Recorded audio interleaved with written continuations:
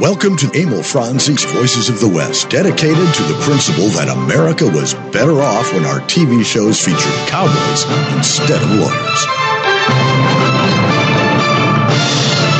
And a very pleasant Saturday howdy to you, Harry Alexander in Bunker de France, on Emil Franzing's Voices of the West, and out in Los Angeles, it's our other co-host, Todd Roberts. Howdy, sir.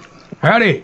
Hello, gentlemen. How are you? We be fine. We be okie dokie. We are going to talk today about the movies of Kirk Douglas, who passed last week at 103. And we'll also throw in... He quit way too early. He did. We'll also mention Robert Conrad, who also passed, and some of his westerns. But before we get to any of that, I do have an announcement that I promised I would pass out to all of our listeners, especially in the Arizona area. Next Saturday and Sunday, the 22nd and 23rd, from 1 to 5 at the Oracle Inn Steakhouse in Oracle, Arizona, is Cody Family Stories. It's Buffalo Bill Cody Days in Oracle, and the reason they're doing this is why not?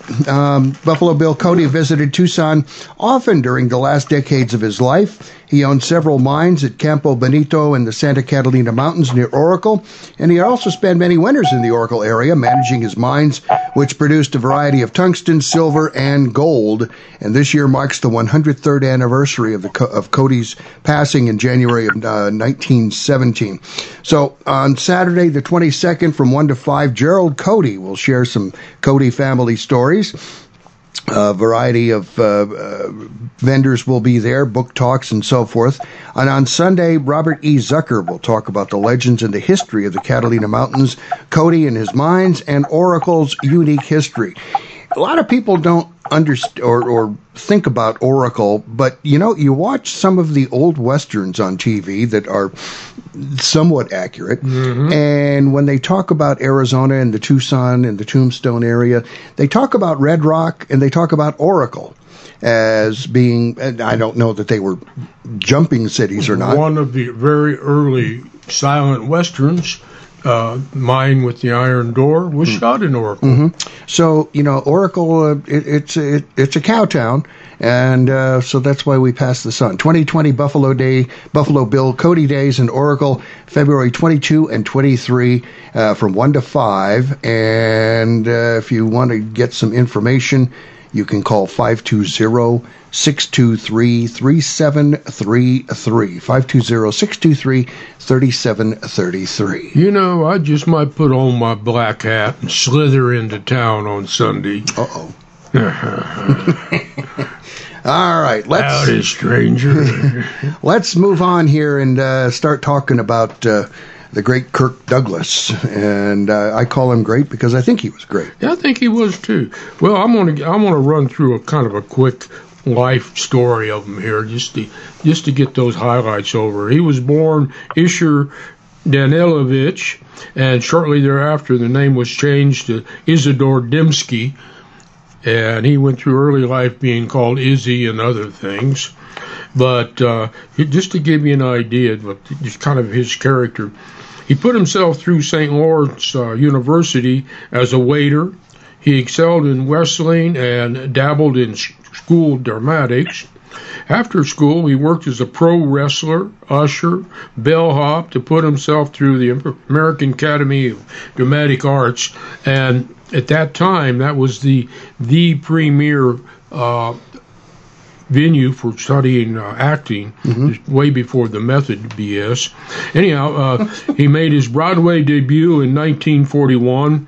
Shortly afterwards, joined the Navy, returned to Broadway after his discharge. So kind of just to segue away from that for a second, he was discharged for an injury. He wasn't a combat injury, but it was a combat. They had found a ping. He was on a patrol craft for submarines, and they got some pings which identified it as a submarine. And the standard procedure is they fire a charge, and and then that gives them a good positive ring once they got that. Yeah. So the next thing is they fire a smaller charge to mark the area where the depth charge went off. Well, one of the sailors hit the wrong lever, and they blew a regular depth charge, which blew up right away, slammed him across the deck, injured a bunch of the guys. But from that, he ended up with intestinal injuries and had problems, and that was why he was discharged. Medically discharged. Yes, medically. And he was on, or is it here? I've got it here somewhere. He was on, well, where did it go? Never mind. Anyhow, after he got out, he went back to Broadway, did several plays. In fact, I've got a list of a dozen plays that he did over the years. He did a little radio, and then he moved out to California and went to work on Secret Life of Martha Ayers. And it's pretty much, that's the beginning, and it started out like a gangbuster. And the type of roles he was played best were cocky, selfish, intense, forceful, egocentric, which when you think about it, that's the visual image that you come across in one form or another in almost all of his films. And he was in some article I had read, he was worried about how he came across as always angry. Yeah. And Todd, what do you got to throw in there? Well, I think it's very interesting that you point those things out, Bunker, because no one could get as intense or angry as Kirk Douglas as an actor, or express that, should I say, better than him. But it's also forgotten that he had a great smile, and he had a great laugh, and he could communicate that, humor, happiness, and so on, as well as anybody, and definitely as well as he could his anger and being embittered or hatred or whatever. So that's a great talent, and it also shows what truly a great actor he was. Beyond that, I think it's also important to remember that, when you talk about Broadway, in the early 70s, it was he who brought Cuckoo's Nest to Broadway and played R.P. McMurphy. And he got his son to produce it, who then went on to produce the film, Michael Douglas did, which got 5 Academy Awards, including Best Actor, Best Picture, Best Adapted Screenplay, Best Director, and so on. So, I think that his dad broke down many doors. Kirk Douglas broke down many doors, and he also did things opposed that many other actors would not have been willing to take the chance or risk on, such as Cuckoo's Nest. Because the character, although still somewhat funny or affable in the Broadway play, is nowhere near as funny and interesting and affable as he is on film with Jack Nicholson. He's a little uglier, a little harder.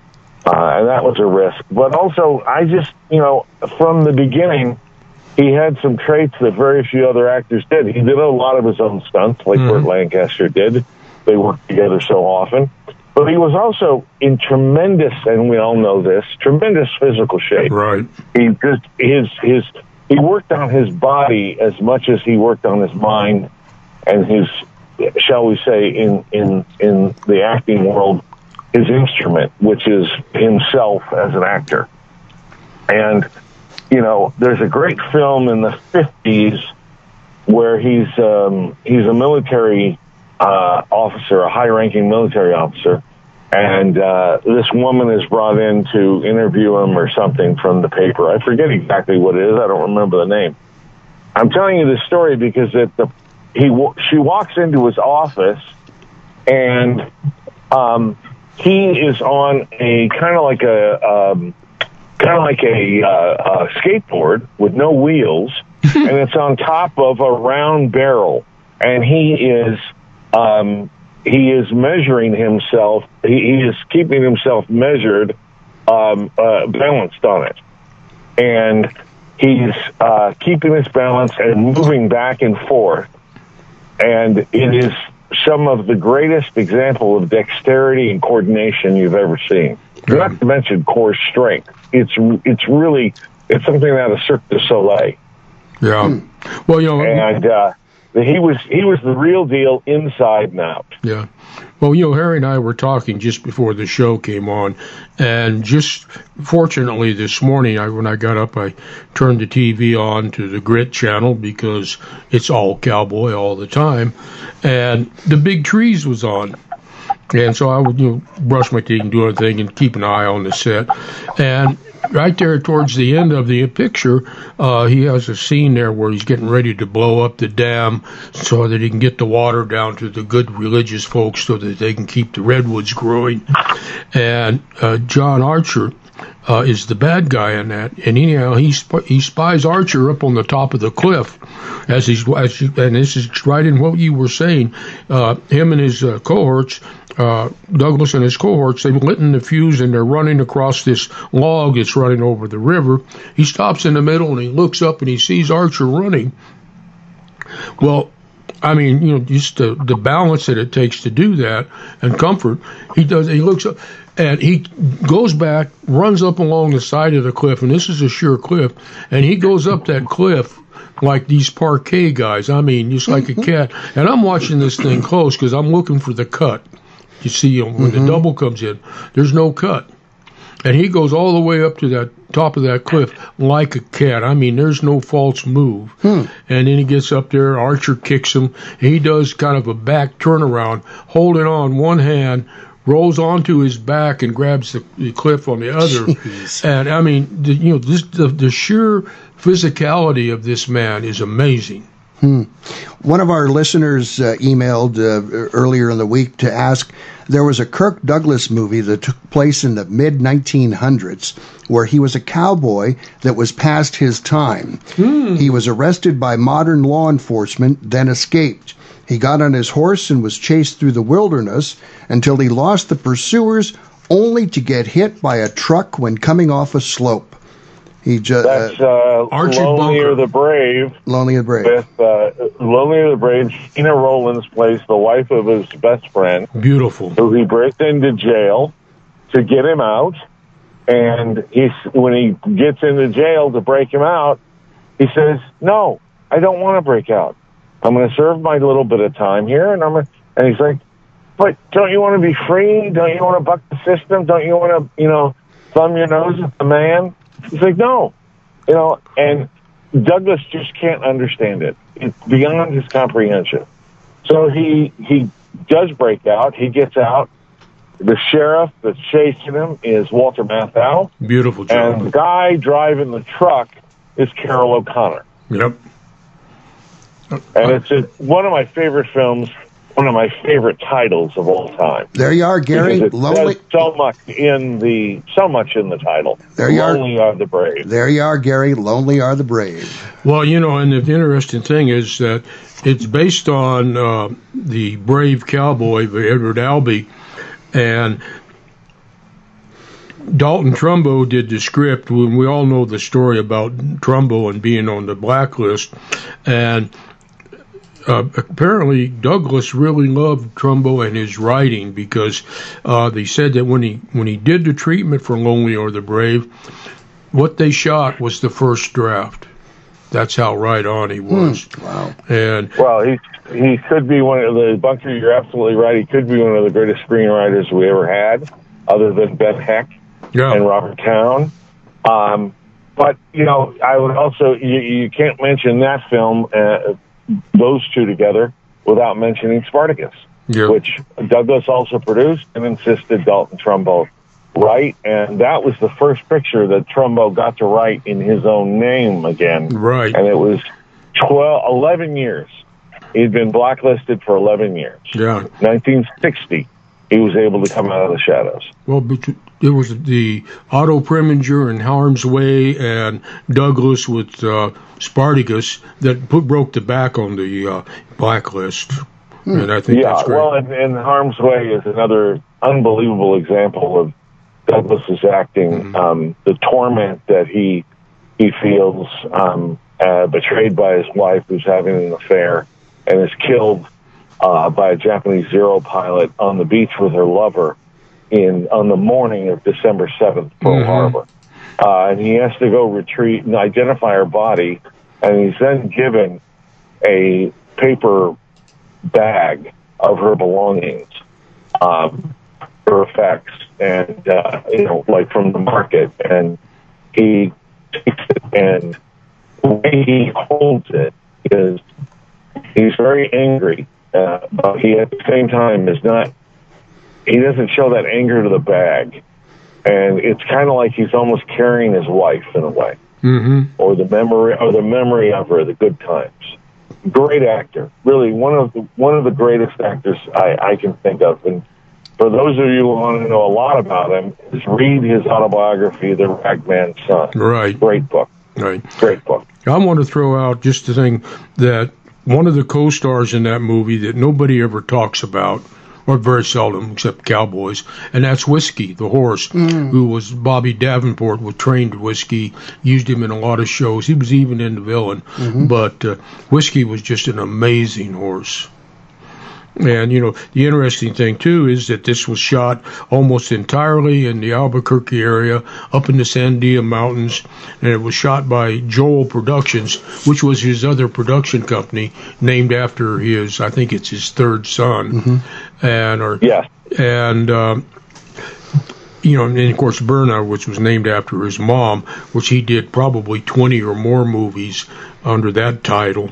But it just, this is interesting too.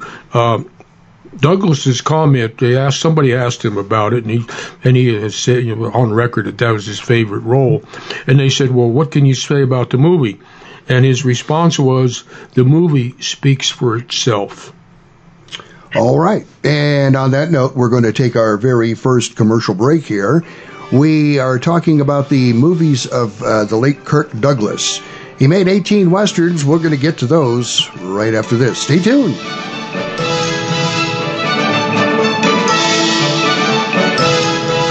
Arizona, the land of cattle, copper, and cowboys. It's also the true West, where a large number of Westerns were filmed. For your next vacation, come out to where Wyatt Earp made a name for himself as a highly respected sheriff. Stay where Jimmy Stewart filmed Winchester 73. That would be the White Stallion Ranch. Situated in the mountains just northwest of Tucson, the White Stallion Ranch is an award-winning dude ranch with 43 guest rooms and the Hacienda. That's a 5-bedroom, 3-bathroom home, perfect for larger families, family reunions, and girlfriend getaways. Every guest room has a private patio with views of the cactus gardens, mountains, or corrals. Generous floor plans offer sunny, comfortable rooms, but you won't want to stay in your room. Outdoor activities are plentiful at the White Stallion Ranch. Horseback riding, hiking, shooting, archery, rock climbing, e-biking, and a weekly ranch rodeo are among the numerous activities that you'll enjoy on your ranch vacation. Go Western for your next getaway. The White Stallion Ranch. Book your vacation now online at whitestallion.com or call 520-297-0252. The Tucson Trap and Skeet Club is one of the best-kept economic secrets in town. This 900-member group maintains one of the finest shotgun shooting ranges in the country, featuring trap, skeet, 5-stand, and sporting clays fields, and hosts national and international events that bring thousands of people and millions of dollars into our community. The Spring Satellite Grand American Tournament alone involves 1,200 participants for 10 days. Learn more about this and their other contributions to our community at TucsonTrapandSkeet.com. As we recognize the service of America's men and women in uniform, let's also honor the families who sacrifice so much every day. Military families endure frequent deployments and separations. They carry on while their loved ones are sent into harm's way and wait patiently for their safe return. If you really want to honor a veteran, look for ways to support their families and thank them for their sacrifices. Go to legion.org/honor veterans to find out how you can help. Hymus Wilkinson Investments, 777-1911, is a unique investment management firm. They pay little attention to where the market indicators are because smart investment management goes way beyond checkered stock exchanges. They are very good at managing all types of investment based on client expectations. They build relationships, and they want clients, not customers. My family is proudly included among them, and they'll help you, as they did us, design a portfolio that achieves what you want when you need it. Hymus Wilkinson Investments, they're really good at what they do. 777-1911. Read classic Western comics anytime at voicesofthewest.net.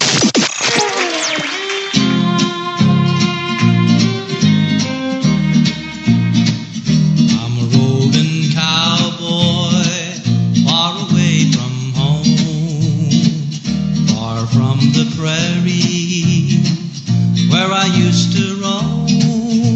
We are back on Abel Franzese of Voices of the West. Harry Alexander in Bunker de France, and in Los Angeles, it's Todd Roberts. And we are, let's see, that was Riders in the Sky there. Carry Me Back to Lone Prairie.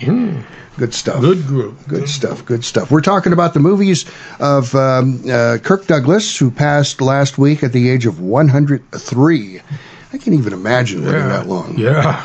I mean, I feel that way sometimes. I feel that way. I just cannot imagine sticking around that long. And he was acting. I remember seeing a thing on CBS News when they first announced his death, and I can't remember the guy that's the anchor, but he had done an interview with Douglas right after his 100th birthday, and Douglas is up and about showing him the garden, and just, and just you go, God, that is amazing. Well, I got what I think is kind of a humorous story about Douglas, and it concerns William Wyler. When Douglas was shooting Detective Story, Wyler's notorious about not commenting to the actors or giving suggestions. His theory was they'll figure it out.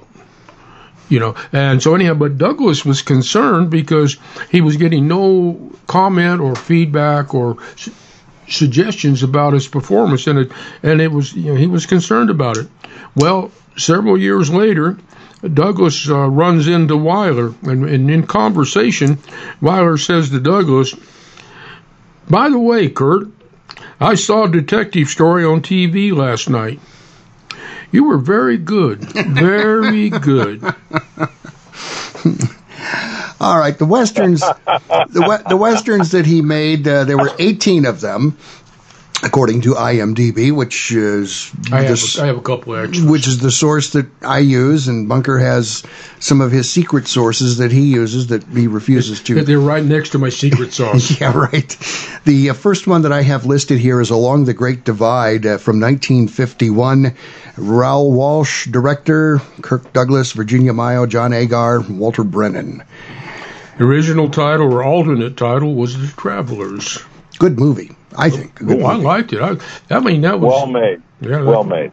And he's got a line in there, and it's the typical angry Douglas line. "You're all guilty. You'll all pay." And some great scenery in there too. Yeah. And a pretty good supporting cast to boot. Oh yeah, no question there. I mean, John Mayo, John Agar was no slouch, and he never gets the recognition he should have got. And Walter Brennan, of course. Yeah. 1952, The Big Trees, story about a Quaker colony trying to save the giant sequoias from the timber baron. It's directed by Felix E. Feist. It stars Kirk Douglas, Eve Miller, Patrice Wymore, and Edgar Buchanan. Don't forget the bad guy, John Archer, and our good friends, Alan Hale Jr., Roy Roberts, and that lady who's in every Western almost, Ellen Corby. The little old lady. And that, by the way, it was... Mrs. Grandma Walton. Yeah. My God, she's in... I saw her in, what's that Robert Culp series? Wild West? No, Robert Culp. Trackdown. Trackdown. I Spy. Well, no. Spy? No, she was in Trackdown with the cowboy. Oh, okay. Yeah. I love Trackdown because one of the things about Culp in that is he never stood when he could lean on something. That's right. And the more I'd say that this film is a perfect example of how funny and affable and aloof he could be, because he's constantly having to con his lumberjack crew into working without pay. And, every time payroll comes around and he tells them no, they're ready to string him up. Mm-hmm. But by the end of it all, by the end of his little spiel, they're like, all right, well, we'll keep working for you. Okay. Yeah. Let's go have a beer. Con man. Yeah. and it shows you his diversity as an actor and how he could go back and forth in mood changes and so on. And, this is kind of neat. If you think about this, William S. Hart was noted for playing the bad guy who turns good.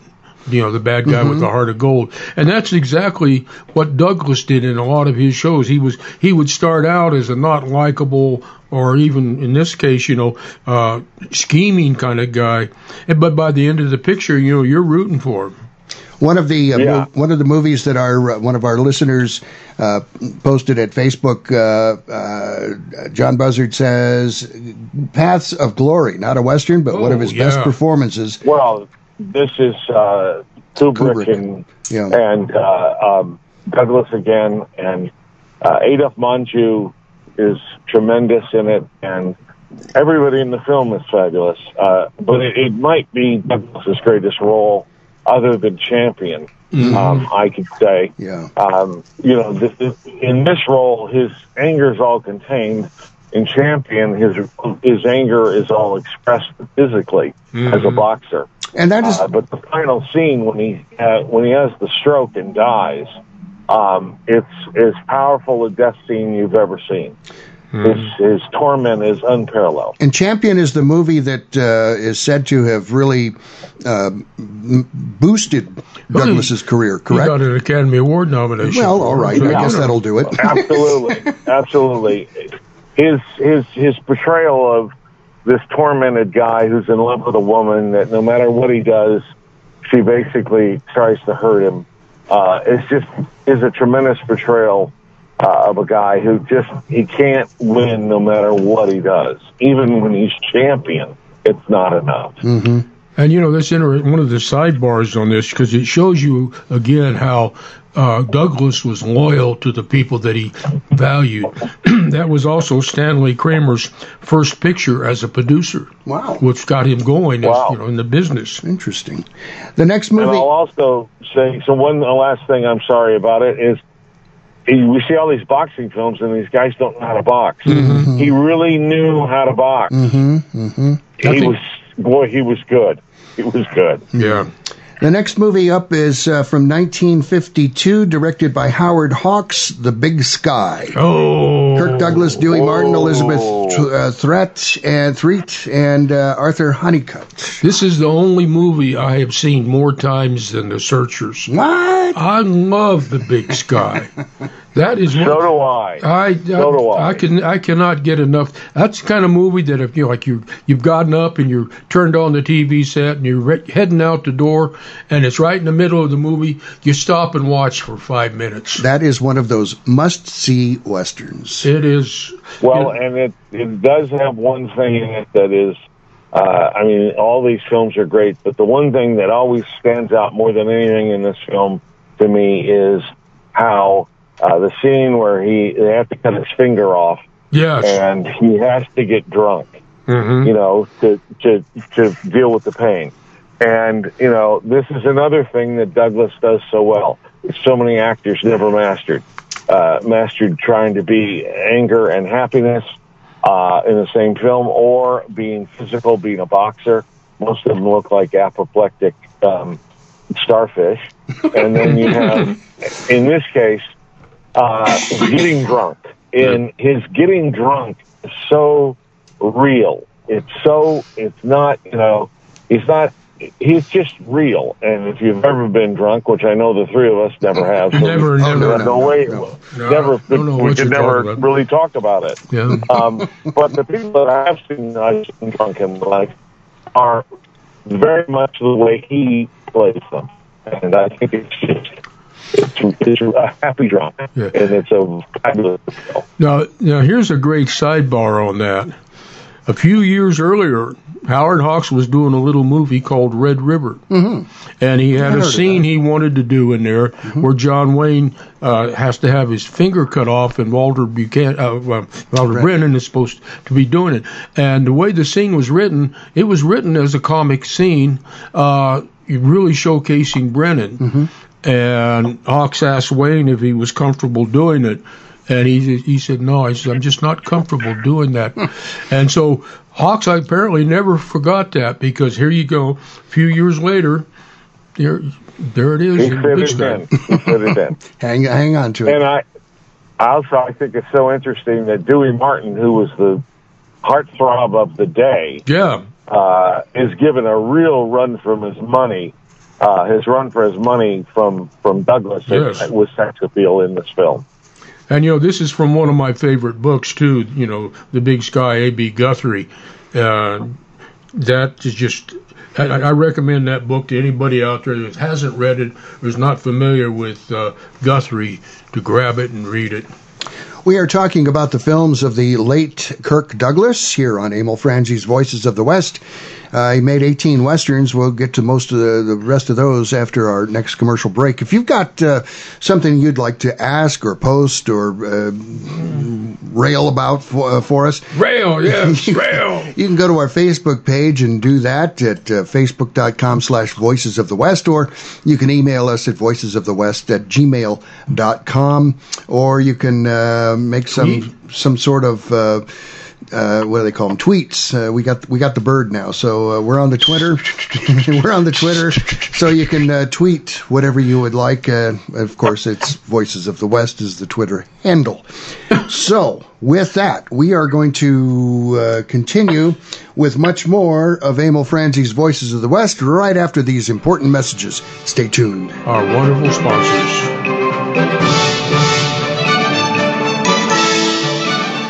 When looking for a property management company, here are some things you should consider.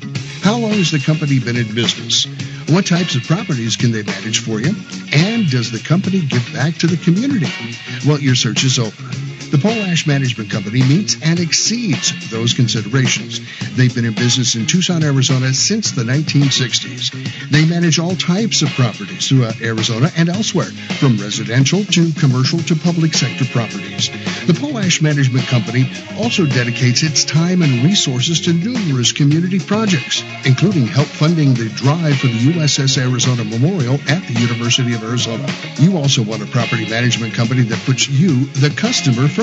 Contact the Polash Management Company today at polashmanagement.com and ask about the complete package, or call 520-795-2100. That's 520-795-2100. The Polash Management Company. Property managers you can trust. Man, this is frustrating. It's taken me like 5 minutes just to load my homepage. Did you try Control-Alt-Delete? Uh-huh. Did you jiggle the cord? Uh-huh. Did you turn it on and off again? Uh-huh. Call Arizona Computer Guru. Don't let viruses get you down. With our Guru Protection Service, we'll keep you virus-free. In fact, if you were to get a virus, we would fix it for free. Speak to a technician right now at 304-8300 or at azcomputerguru.com. Hello? I'm Mr. Red. No doubt you've heard about rescue groups for dogs and cats. But did you know there's a rescue group for horses? That's right. It's called Horse It Around Rescue. Founders Steve Boyce and Teresa Worrell are helping out all those equine victims of neglect and cruelty by giving them a place to restore their health and wellness. And Horse It Around provides a nurturing and natural environment where horses can be horses, so they can be adopted out into forever homes. More than 120 horses, mules, and donkeys have been adopted out, but like everything else, it costs money to run the project. Horse It Around is a 501c3 nonprofit located in southeast Arizona. Your tax-deductible donations to Horse It Around will go a long way so those horses can be horses. Check out the website, horseitaroundrescue.org. Make a difference in a horse's life. That's horseitaroundrescue.org.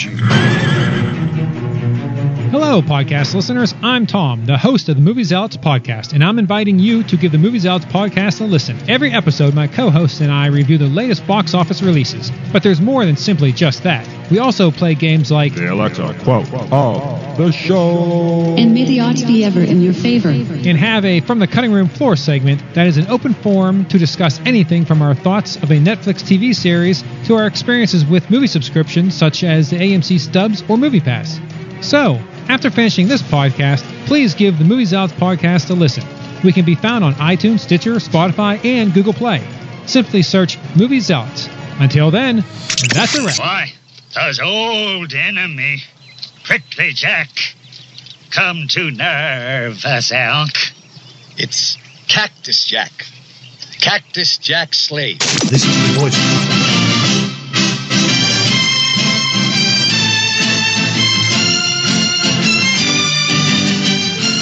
Yes, that is the little cut there from The Villain, 1979, starring Kirk Douglas, Arnold Schwarzenegger, and Anne Margaret.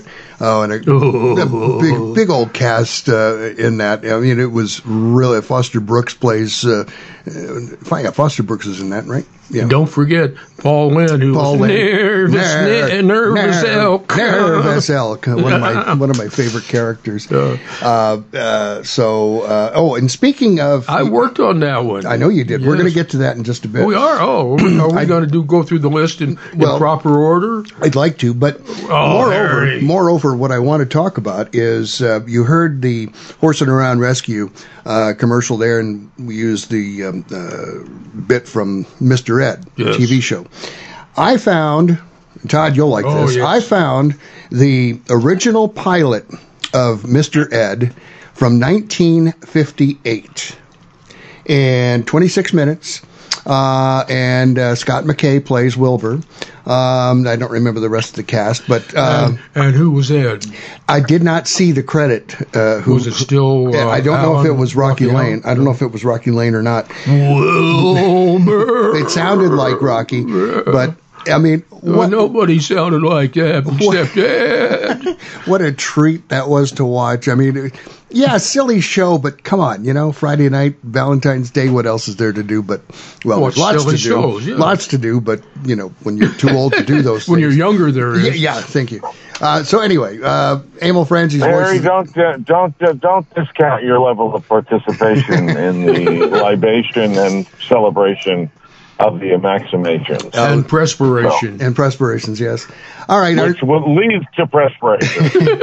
Our next movie up comes from 1955. King Vidor directed this one, Man Without a Star, starring Kirk Douglas, Gene Crane, Claire Trevor, and William Campbell. Drifter working as a foreman for an iron-fist female rancher must choose sides between his attractive employer and the other neighboring settlers who are mistreated by her. Don't forget Richard Boone and J.C. Flippin. Mm-hmm. Richard Boone is so good as the bad guy. Yes, he is. As he always is. The best bad guy out there. This is right up your alley, Todd. Douglas sings and plays the banjo, which just proves he has that frivolous side. He's multi-talented. Yeah. How multi-talented he 2,000 leagues Not over the sea. to mention in the beginning when he takes the job on the ranch and they show him the bathroom. And the toilet's in the house, and he just can't believe it. And they keep talking about it. How it's unnatural. Do you know that it's inside the house? And it's a joke that doesn't get tired in the film. It's just plain unnatural. That's what it is. 1955, the Indian fighter, a scout leading a wagon train through hostile Indian country, unwittingly gets involved with a Sioux chief's daughter. Andre Dutoth, director, Kirk Douglas, Elsa Martinelli, Walter Matthau, and Diana Douglas. Don't forget Lon Chaney and Walter Abel. Yes. And this is interesting because this was Burna Productions' first production. Interesting. Yeah.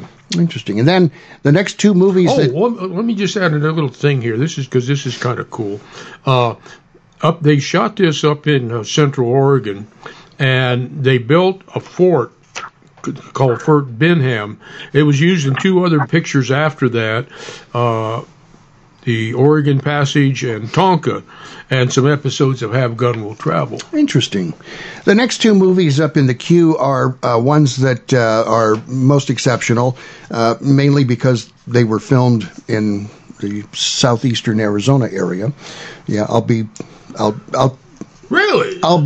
providential about that or whatever. You're being very mysterious I am. here. Gunfight at OK Corral from 1957.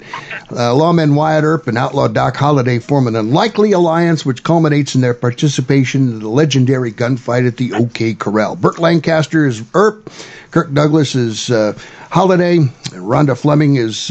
Rhonda Fleming. And Joe Van Fleet. Yeah, I know. Big nose cake. I know, but Rhonda Fleming is Rhonda Fleming. Yes. I like what you did with your hands. Thank you. Eric. 2 things. Rhonda Fleming. Boot Hill. This was an interesting. This was an interesting portrayal of Doc Holliday. That's the background music. I agree with you, Harry. I think that this is one of the better Doc Hollidays that's out there. Mm-hmm. My affection for Victor Mature and by Darlene Clementine and of course Val Kilmer. Yes. And Tombstone. But this is, Holliday there's 2 things that people don't realize about Holliday. First of all, he was in so much pain all the time, and he was a Southern gentleman. Mm-hmm. He hated being touched. Mm-hmm. You couldn't touch him. Mm-hmm. And I think that Douglas conveys that just at the drop of a hat with no warning, mm-hmm. he'll crack and explode on you. Mm-hmm. And he provides that with his character. And I've always found it to be excellent. This film grossed $11.75 million. That's $1957. Yes, and that was a big hit. Interesting thing about this movie, too, is that in the scene with Joe Van Fleet, when they're having the argument, mm-hmm. and he starts throwing knives at her. Right. He did his own knife throwing. I wouldn't be surprised. And Joe Van Fleet refused to have a double, so you were actually seeing a live actress with a live actor with live knives throwing them into the door. That tells you something about not only him but her as well. It'll take a lot of cojones to do that, I think. Yeah. And again, his physicality. Yeah. And she was a great actress when you look at her in not just this film, of course, but in East of Eden with James Dean. Mm-hmm. I love that. There's always something just under the surface, even when she's nice to you. Mm-hmm. She can turn on you, like as my mother used to say, she'd turn on you like a snake. And, your mother used to turn on you? Come right at you. Our next movie from 1959, Last Train from Gun Hill. Oh, yeah. John Sturges movie. Marshall tries to bring the son of an old friend and autocratic Carol Barron to justice for his role in the rape and murder of the Marshall's Native American wife. Kirk Douglas, Anthony Mann, Carolyn Jones, and Earl Holliman. Earl Holliman makes a bad guy. Good bad guy. And the Indian, and Brad Dexter. Yeah, and the Indian wife was Ziva Rodman. And this movie was filmed at the Empire Ranch. Yes, it was. Big time. I mean, you watch it, you can see the Empire. You can see there's a scene of them rolling up to the ranch house, and the long shot is, I mean, you can see Biscuit. The Biscuit. Well, this is one of the things I'm trying to do down there at the ranch, and it's just a matter of getting the BLM to cooperate. They seem to be on board, but where Anthony Quinn's ranch house, that was up on the hill just before you get to it. Where that red dirt road goes up there, and I want to get that designated as Gun Hill Viewpoint. Yeah. Because it's the best spot on the whole ranch. To see you can see it better than any other spot out there. No question. Great movie. Wow. Good going, Bunker. Very good eye. Moving up this film, I just think this film it has so many levels to it. Yeah. It's just one of my favorites, and the fact that with honorable mention, what sticks out for me most is Anthony Quinn's office in his home. Oh, that's beautiful. With the huge fireplace and the huge horns, and it's so ornate. And it's one of my fantasies. So if you guys are in the mood to start buying gifts for my man cave, there you go. There's a perfect illustrated version of it, and I'm willing to take anything and everything. Very well. We've got our eye on this rack of horns from a miniature longhorn to go over the fireplace.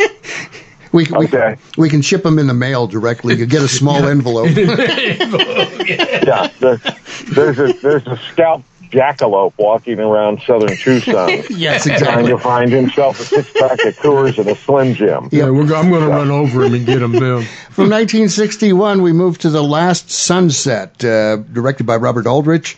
Rock Hudson, Kirk Douglas, Dorothy Malone, and Joseph Cotton. A Mexican ranch fugitive O'Malley and pursuing Sheriff Stribling agree to help rancher Breckenridge drive his herd into Texas, where Stribling could illegally arrest O'Malley, but Breckenridge's wife complicates things, of course. Don't forget Neville Brand and Jack Elam.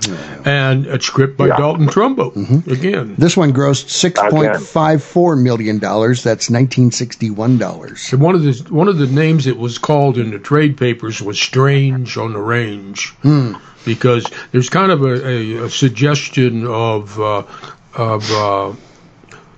not child molesting, but what do you call it when your own family? Incest. Incest. Because the mother, the woman knows, he doesn't know, and she finally lets him know, and the daughter is hopelessly in love with Kirk Douglas, not knowing that he's her father or potentially her father. What a situation. So it's on the border of becoming incest, and he then has to take the high road and let her down easy and move on. My only problem with this picture, it's always been my only problem with this picture, is no cowboy solely carried a Derringer, and it's just goofy beyond goofy. But other than that, everything fits in this film, and I've always liked it. We're not going to be able to get all of these movies in, but go ahead. I just want to say, one of the alternate, it has several alternate titles that they always do because pre-production titles or what, but I thought this title was so appropriate to the story, but not to a Western, The Hot Eye of Heaven. I'm going to gloss over a couple of them here to get to one that I think we want to talk about before the break. We're Lonely and the Brave from 62, which we talked about. The Way West from 67. Kirk Douglas, Robert Mitchum, Richard Widmark, and Lola Albright. And the one I want to get to here is The War Wagon from 67. And that's Burt Kennedy director, John Wayne, Kirk Douglas, Howard Keel, Robert Walker Jr., and a cast of thousands. Yes, Bruce Cabot, Joanne Barnes, Bruce Dern, Don Collier, Hal Needham. Yep. Good. So, and Howard Keel was hilarious. Keenan Wynn. Keenan Wynn, yes. All right, so let's do this. Let's finish up here, take our break, and we'll come back and wrap up our talk here about Kirk Douglas. And we got to mention Robert Conrad in there, too. So we'll do that and be back with much more of Emil Franzi's Voices of the West right after these important messages. Arizona, the land of cattle, copper, and cowboys. It's also the true West, where a large number of Westerns were filmed. For your next vacation, come out to where Wyatt Earp made a name for himself as a highly respected sheriff. Stay where Jimmy Stewart filmed Winchester 73. That would be the White Stallion Ranch. Situated in the mountains just northwest of Tucson, the White Stallion Ranch is an award-winning dude ranch with 43 guest rooms and the Hacienda. That's a 5-bedroom, 3-bathroom home, perfect for larger families, family reunions, and girlfriend getaways. Every guest room has a private patio with views of the cactus gardens, mountains, or corrals. Generous floor plans offer sunny, comfortable rooms, but you won't want to stay in your room. Outdoor activities activities are plentiful at the White Stallion Ranch. Horseback riding, hiking, shooting, archery, rock climbing, e-biking, and a weekly ranch rodeo are among the numerous activities that you'll enjoy on your ranch vacation. Go Western for your next getaway. The White Stallion Ranch. Book your vacation now online at whitestallion.com or call 520-297-0252. Imus Wilkinson Investments, 777-1911, is a unique investment management firm. They pay little attention to where the market indicators are because smart investment management goes way beyond checkered stock exchanges. They are very good at managing all types of investment based on client expectations. They build relationships, and they want clients, not customers. My family is proudly included among them, and they'll help you, as they did us, design a portfolio that achieves what you want when you need it. Imus Wilkinson Investments, they're really good at what they do. 777-1911. Every time my Uncle Willie tells me about his service in Patton's Third Army in World War II, I'm reminded of what we owe the U.S. Army. 14 generations of American soldiers who have courageously defended our nation. Their stories represent the best of America and should never be forgotten. Join me to help build the National Museum of the United States Army, a long overdue tribute to all American soldiers. To learn more, visit Army. The Tucson Trap and Ski Club dates from 1948 and is now at 7800 West Old Ajo Highway. The club owns 80 acres and leases 300 more from Pima County that supports 50 trap fields, 15 skeet fields, 2 5-stand fields, 2 sporting plays courses with 12 stations each, a 9,000 square foot clubhouse, 200 full-service RV hookups for members, and free Wi-Fi. This expansive facility gives enough room to host major national and international events annually, bringing thousands of people to the community. Check it out at Tucson Trap and Ski. Radio Theatre every Saturday at 6 p.m. Mountain Standard Time, only on the Voices of the West. VOW Radio.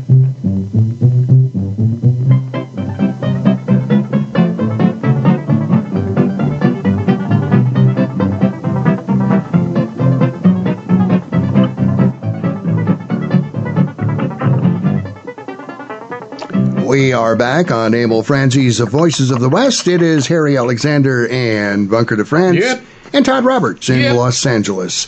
The one movie I want to definitely talk about here is Kirk Douglas, The Villain.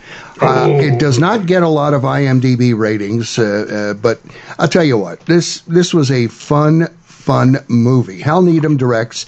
Facing a hanging, a bank robber makes a deal with a corrupt banker to avoid execution in exchange for a dirty assignment. Kirk Douglas, Arnold Schwarzenegger, and Margaret and Paul Lynde.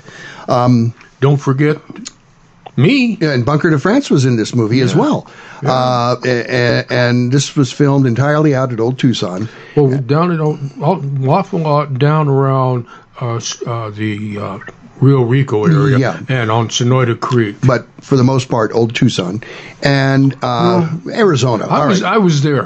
You were there. Southern Arizona. Let's say that. Okay, that's safe. I found this movie. I saw it at the theater with my kids, and we were not sure what we were going to see, but what we saw was hilarious. We laughed and laughed and laughed. It basically is a Roadrunner cartoon put to live action. I can't think of his first name, Lydecker. He's the old-time special effects guy. It's either Robert or Theodore. But he goes all the way back to the 30s. To Republics. But he worked almost exclusively with Hal Needham at that time, and I tell you, it was the delight. The boulder scene where he's being chased by the boulder. He designed a remote-controlled boulder. He could speed it up, slow it down, turn it to the left or the right, and this guy was a genius. Yes, I thoroughly enjoyed the movie. Not many others don't. Oh, I love that movie, and that's okay. I mean, if you don't like cartoons, what the hell is wrong with you? And again, Whiskey makes his appearance. Whiskey the horse. I mean, you can't have. One of the great movie horses of all time, by the way. I'm looking up sound effects here. Sound effects? Oh, yeah. They had all effects. Special effects. Special effects. Cliff Lydecker. Other crew. Oh, he also built the Budweiser rocket car for Hal, which set the land speed record. And Kitty, what's her name? The stunt gal. Anyhow, she set the women's land speed record, and Stan, another stuntman, set the men's land speed record on that puppy, which was built by Lydecker for Hal. Yeah, it's either Robert or Theodore. I can't find. Oh, there it is. Special effects: Cliff Wenger, Carol Wenger, Cliff Wenger, and Joe Sargent. Joe Sargent did the Boulder effects, and he's uncredited. But yes, he worked with Lydecker, right? Okay. All right. And Lydecker had the toggle. He was in command. I'll tell you, the special effect. We got to do a program on the special effects. The Lydecker brothers are right up there, man. They're the tops. I'm an expert at special defects. The Man from Snowy River from 1982. This grossed $20.66 million in 1982 dollars. Is set in 1880s Australia. After young Jim Craig's father dies, Jim takes a job at the Harrison Cattle Ranch where he's forced to become a man. Kirk Douglas, Tom Burlinson, Terrence Donovan, and Tommy Dysart. It's directed by George Miller. And Douglas plays a dual role in there. He's Harrison and Spur, who are estranged brothers, and it's about cattle baron in Australia. But it's as Western as it gets, and it's based off of a epic bush poem by A.B. Banjo Peterson, who is he's like the cowboy poet of Australia? Yeah, he's the poet laureate of Australia. Final movie here to talk about Western-wise. It's a 1984 TV movie called Draw, and this is directed by Stephen Hilliard Stern. Kirk Douglas, Jim Coburn, Alexandria Bastedo, and Graham Jarvis. In the final days of the Old West, former desperado faces down a now drunken ex-sheriff who was his longtime nemesis. You know, you said that's the last one. I'm going to run through. Last that is listed here on IMDb. I want to run through quickly a list of Westerns we haven't touched on yet. Ace in the Hole, which is a contemporary Western, which we could almost spend a whole show on that. The Devil's Disciple, which is a Revolutionary War. One of my favorites, A Gunfight, which was co-produced by his company and the Hickory Apaches. Posse, which was shot right here in Tucson. And then one that Posse is one of my favorites. Yeah, and then it turns all the norms on their ears. Yeah. He also produced a Western with Roy Calhoun called Ride Out for Revenge, which is kind of low. And then another TV thing that he actually did was Saga of Western Man. It was an anthology series, and he did the narrator for Cortez and the Legend episode. Scalawag, which I mentioned earlier. There Was a Crooked Man, which that's a Western prison movie, and of course The Way West, which we mentioned, and that's the stuff I have. Well, and R.I.P. Kirk Douglas. We're going to miss you. Robert Conrad also passed, and unfortunately we don't have a whole bunch of time to talk about him, but suffice to say, you know Robert Conrad from the Rat Patrol series, as well as probably his most famous one. Rat Patrol? I think, that was Christopher George, I'm sorry.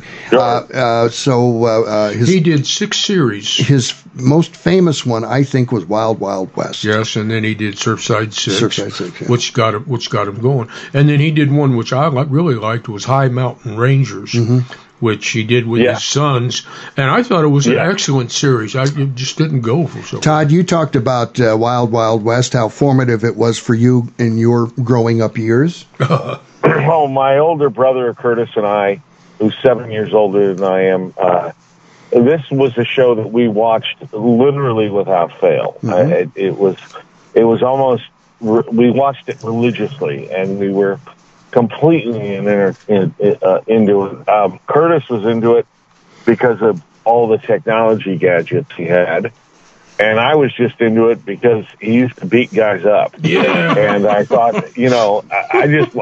I can't talk enough about it. And at the same time, Artemis Gordon, is that character is so good by Ross Martin. I forget his Ross Martin. Great, and by the way, a great actor, a really great actor. And for those of you who don't know that he's a great actor, He plays the villain in a fabulous film directed by Blake Edwards in black and white with Liam Remick. Yes. And he kidnaps her sister and holds her hostage and keeps her on the line to give him money. She works at a bank. She's a teller. And he keeps giving her articles of her clothing. And by the end of the film, she's basically in her underwear. And it's a very dark portrayal as opposed to this character in Wild Wild West, who is funny and lovable and affable and the antithesis of Jim West. But always Jim West, this is a character who's the ultimate physical specimen, who's trained to the utmost best possible scenarios of everything, of equipment and training. And his nemesis is the ultimate brain, being Dr. Lovelace. Yes. Who is just somebody you want to, I apologize if I offend anybody, but you kind of want to step on him. He's like a bug. And you can't because he's too quick. Right. And he's too smart. And there's a lot of Dr. Moriarty and Sherlock Holmes relationship in this series.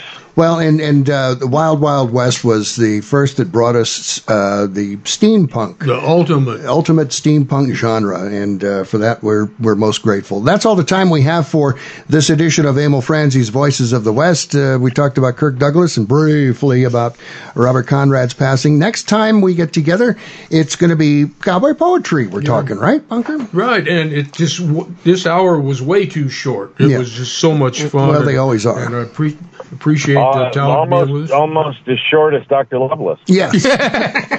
And on that note, thank you, Todd.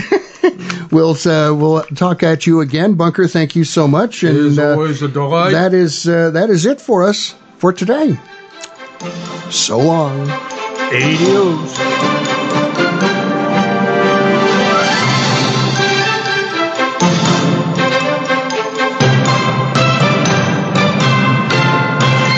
Thanks for listening to Emil Franzi's Voices of the West.